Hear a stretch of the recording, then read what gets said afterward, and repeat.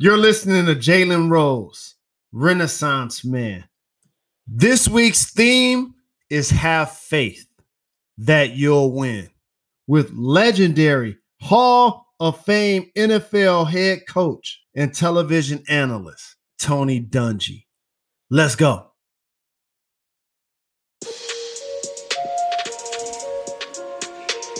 Hi, I'm Jalen Rose, and welcome to the Renaissance Man podcast, proudly presented by the New York Post.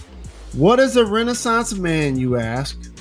Well, a Renaissance man is someone who keeps his ear to the streets and fingers on the pulse of fashion, entertainment, pop culture, current events, and everything in between. Remember to subscribe and rate the podcast. Read the column.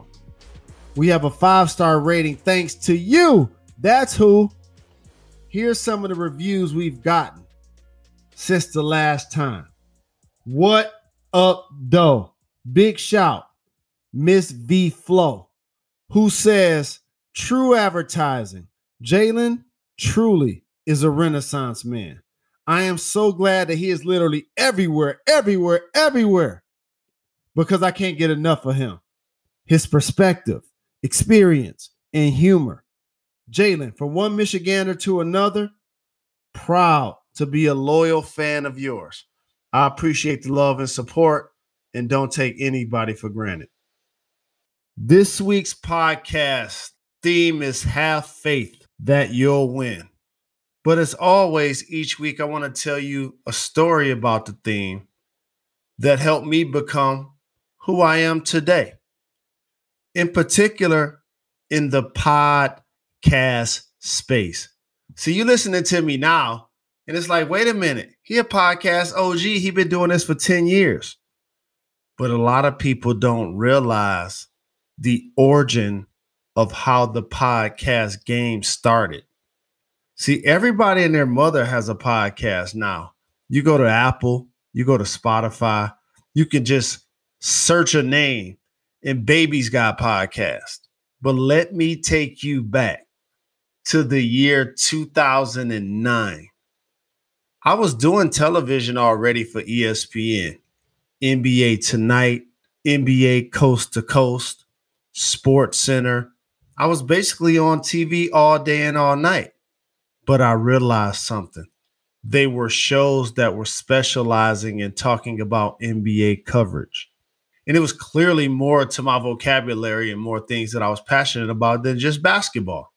So I did a little more homework and realized the company that I worked for was starting a podcast company called Grantland, led by Bill Simmons. So I was like, I need to meet Bill Simmons. So I go to Los Angeles during the ESPYs. I check out the awards, have a great time, walk the red carpet, had to part down the middle of my head, had to represent Larry Johnson and Kenny Anderson to the fullest. I was suited and booted. Couldn't wait to see who I was going to see. I was ready to politic and everything. I see Bill Simmons, but I really don't get a chance to talk to him. So I go to the after party, W Hotel. It's like 1 or 2 in the morning. I watch Bill Simmons have a couple of adult beverages. And then all of a sudden, I make my move. Walk over to Bill, standing by the pool, introduce myself. He knew who I was. I pitched him an idea about doing my own podcast for the Grantland Network. And he looked at me. He was surprised that I knew about the partnership between Grantland and ESPN, that I knew about the podcast space, but also I was willing to do one, and it wasn't necessarily going to be in my contract. It was a labor of love. So it took me 2 or 3 months to actually set the meeting because he was kind of avoiding me a little bit, I guess. And I walk into the meeting and I pitched the idea about starting the Rose Report.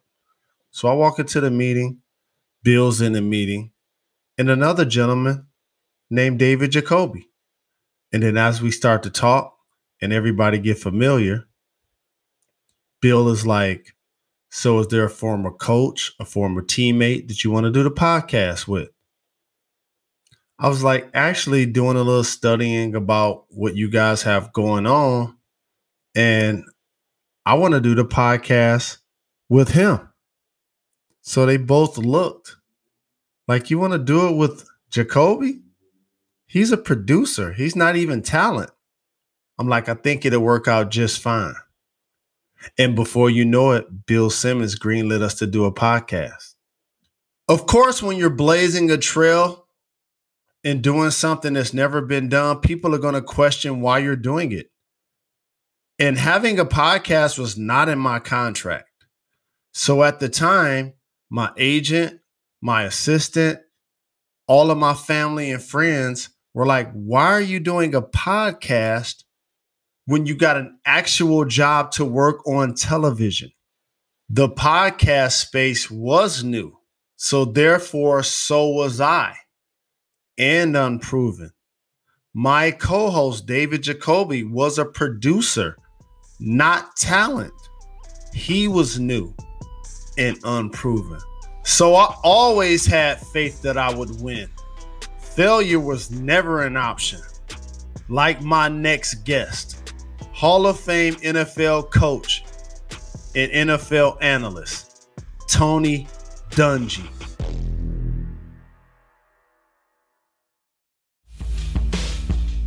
I want to start this week's episode just acknowledging how much I love my job. Today, I get a chance to not only interview a Hall of Fame football coach, a former player, but somebody that stayed steadfast with two things since I first heard his name: faith in football.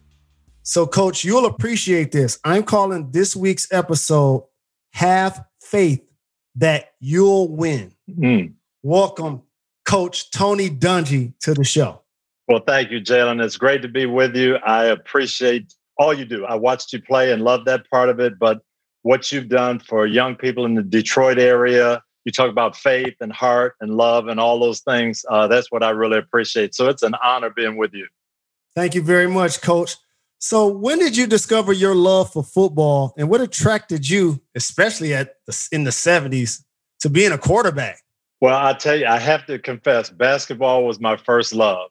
And I always thought I was going to be a basketball player. I can remember summers at St. Cecilia, which you would be familiar with. It just, yes. Man, I want to be a basketball player. My dad went to University of Michigan. You know, that was my first thought.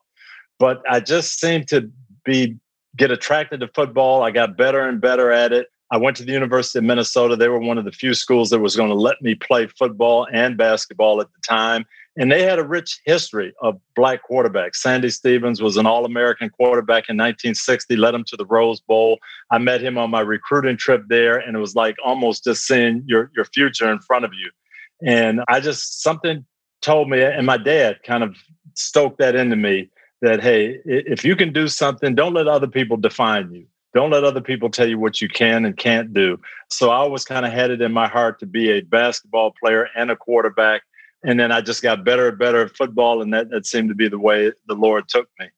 So you get a chance to cover the game on Saturdays, on Sundays, basically working every day. You have to smile on the inside when you see players, dual threats like Kyler Murray, Lamar Jackson, Patrick Mahomes, as somebody in a lot of ways that wasn't encouraged to play that position based on your color. I'm telling you, Jalen, we look at these young men and we say how fantastic they are, and they are. But I can tell you 30 years ago, 40 years ago, we had the same thing. As I came up and I'm watching guys who were my heroes, there was a guy named Chuck Ely at the University of Toledo when I was a senior in high school.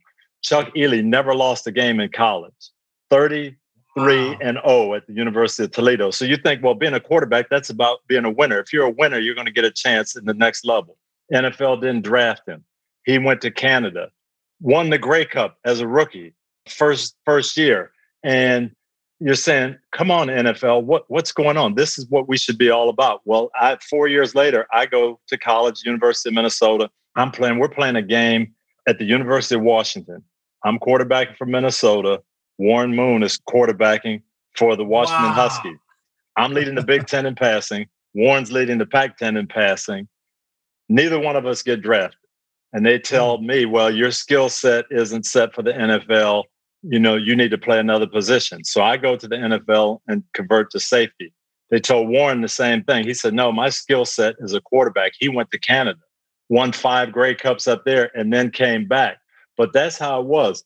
And Warren Moon and Chuck Ely and Conrad Holloway and Eldridge Dickey, who was a number 1 draft choice from Tennessee State that they moved to wide receiver, Marlon Briscoe. These guys, 40 years ago, they would have been the Patrick Mahomes and the Russell Wilsons, but they didn't get the opportunity. And it's a shame because it was the NFL that missed out on some of that excitement.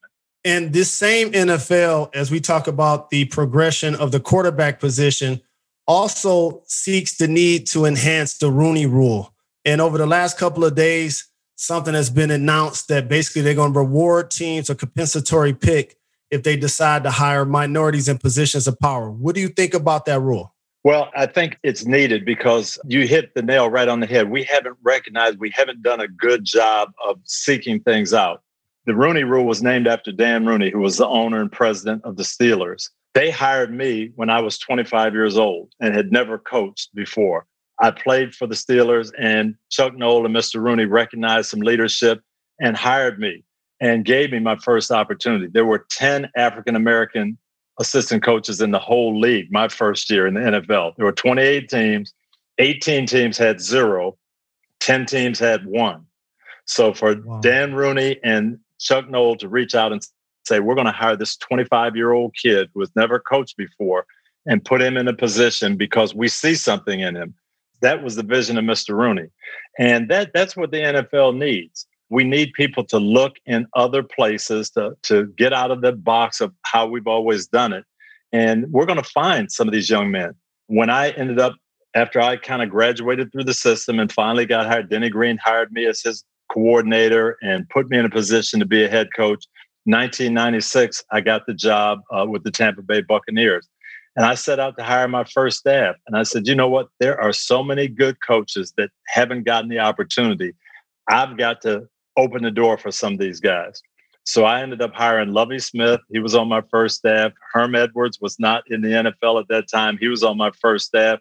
And people were saying, who are these guys? Where are the experienced coaches? How come we can't get some top level coaches? Herm shows what he can do. 5 years later, he's the head coach of the Jets. He leaves us. I have to hire another guy to replace him. Mike Tomlin's 29 years old, and I hired him. But that's because I was looking outside the box, Jalen. I wasn't just going, well, they say, here's who they say is a good coach, and here's a guy who's got this. And all these guys, once they got the chance, they showed what they could do. And all they needed was an opportunity. And I think that's where we are in the NFL. So this legislation of saying, you know what, if you develop a coach, if you hire a minority coach and he gets hired, we're going to reward that first team with a draft choice. I think that'll encourage people to look outside the box because there may be a reward for me down the road, not only getting a good coach, but maybe getting rewarded with a draft choice down the road. Well, the model of stability in the NFL is your Pittsburgh Steelers, because what they've had 3 coaches in like 60 plus years, that's an identity. It is. And I'll tell you what happens with that, Jalen. Dan Rooney, he has a formula and he knows what he believes in. What works for us in Pittsburgh, we're going to hire young, very good communicators, defensive-minded, tough coaches, because we're going to play in bad weather. We've got a tough community. That's our identity. So in 1969, he hires Chuck Noll, 32-year-old kind of unknown, who worked under Don Shula, and he stays there 29 years. And then everybody's saying, well, you should hire this guy and hire that guy. He hires a 30-something Bill Cowher, kind of unknown, under the radar. And then Bill stays there 16 years. And then Dan's got a lot of good coaches on the staff. He's got Bruce Arians on the staff. He's got Ken Wisenhunt. He's got Dick LeBeau, who's defensive genius. But he says, no, my formula is young, good communicators, tough-minded defensive guys.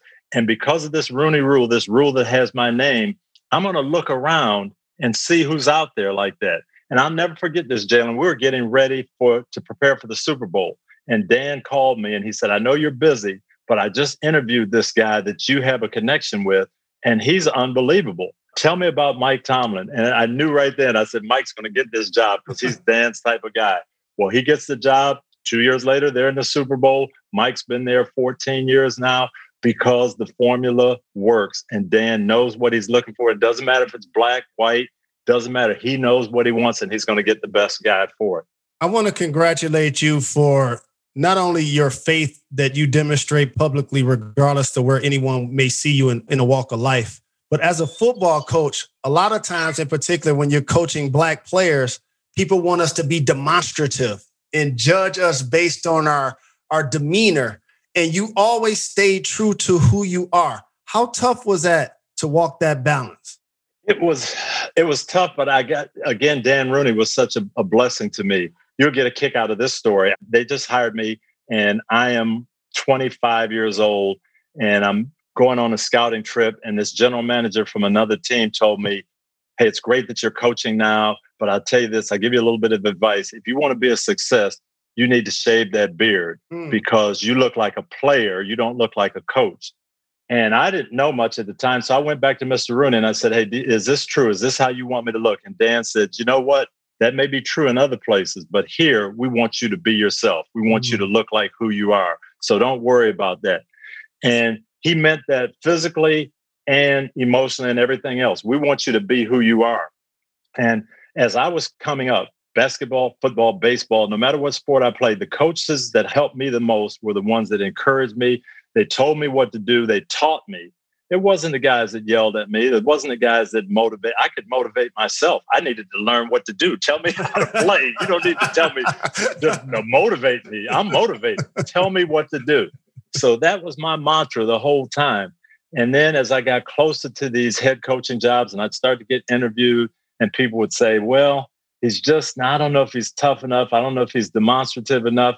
And I started thinking, well, I'm kind of like Chuck Noll, my coach, and I'm kind of like Bill Walsh, who I played for.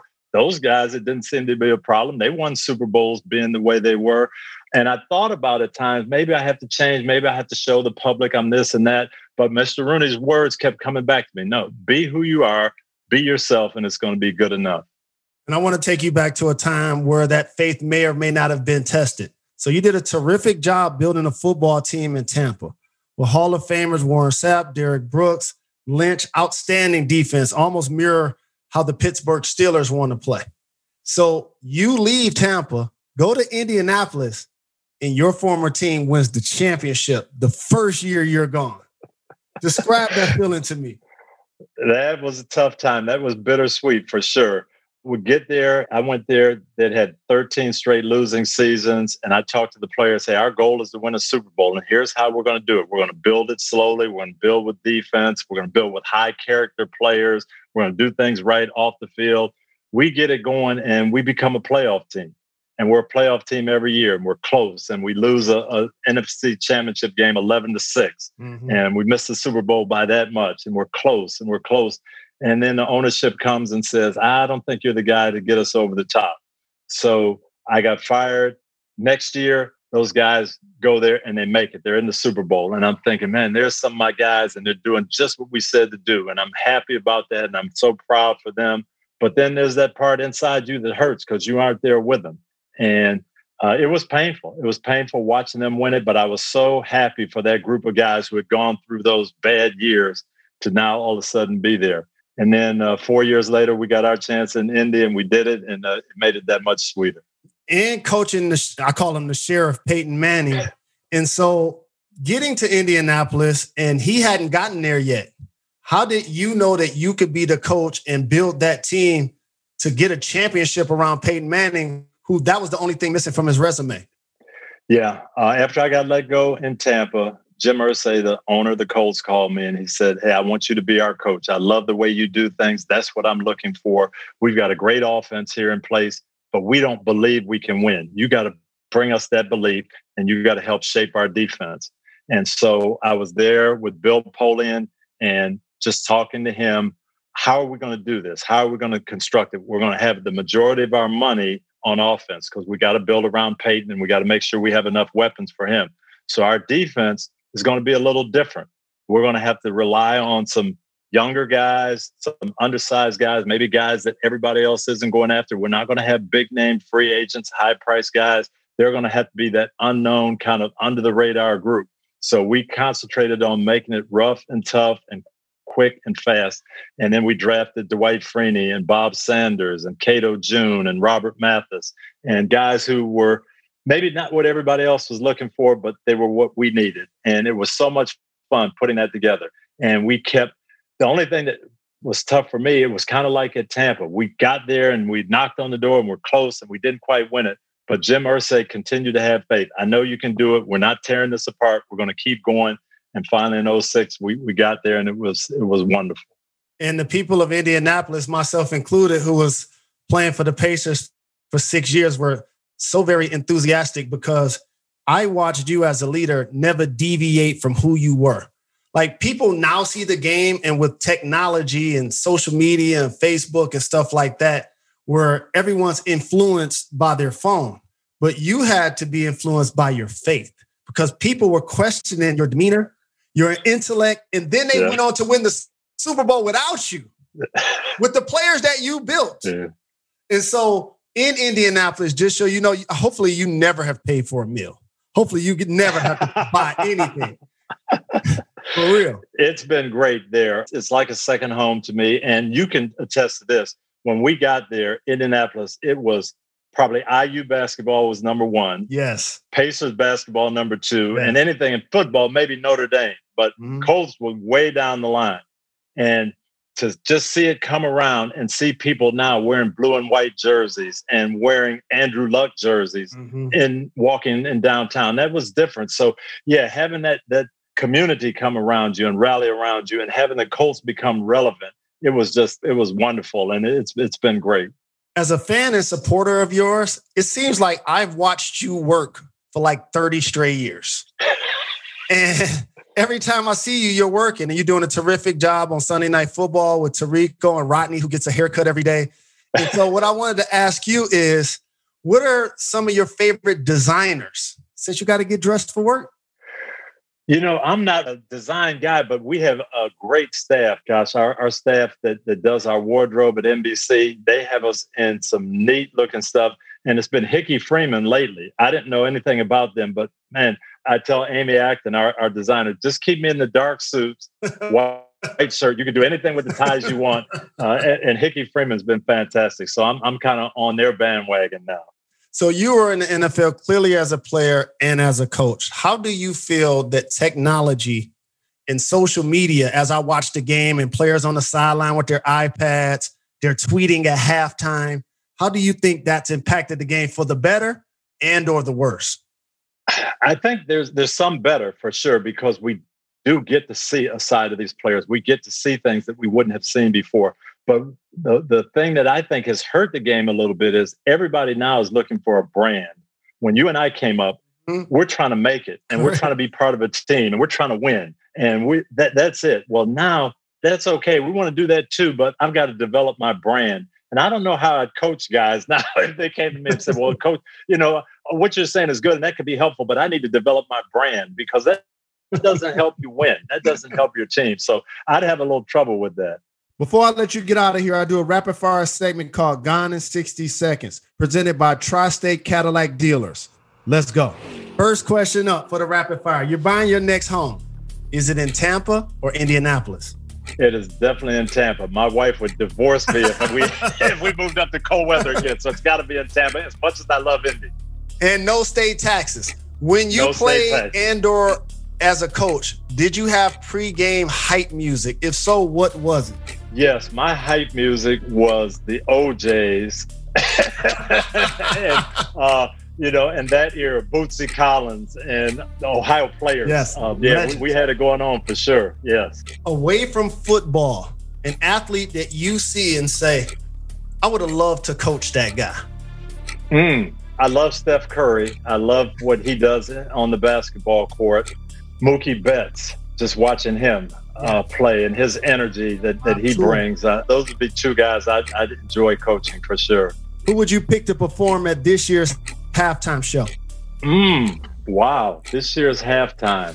You know what? I'm going to go with the guy that maybe a lot of people haven't heard about, Torrin Wells. He's a gospel contemporary Christian artist, tremendous talent. And I love walking around with my earpods on listening to Torrin Wells. 2 more, and I'll let you get out of here. Your favorite sports movie? Coach Carter.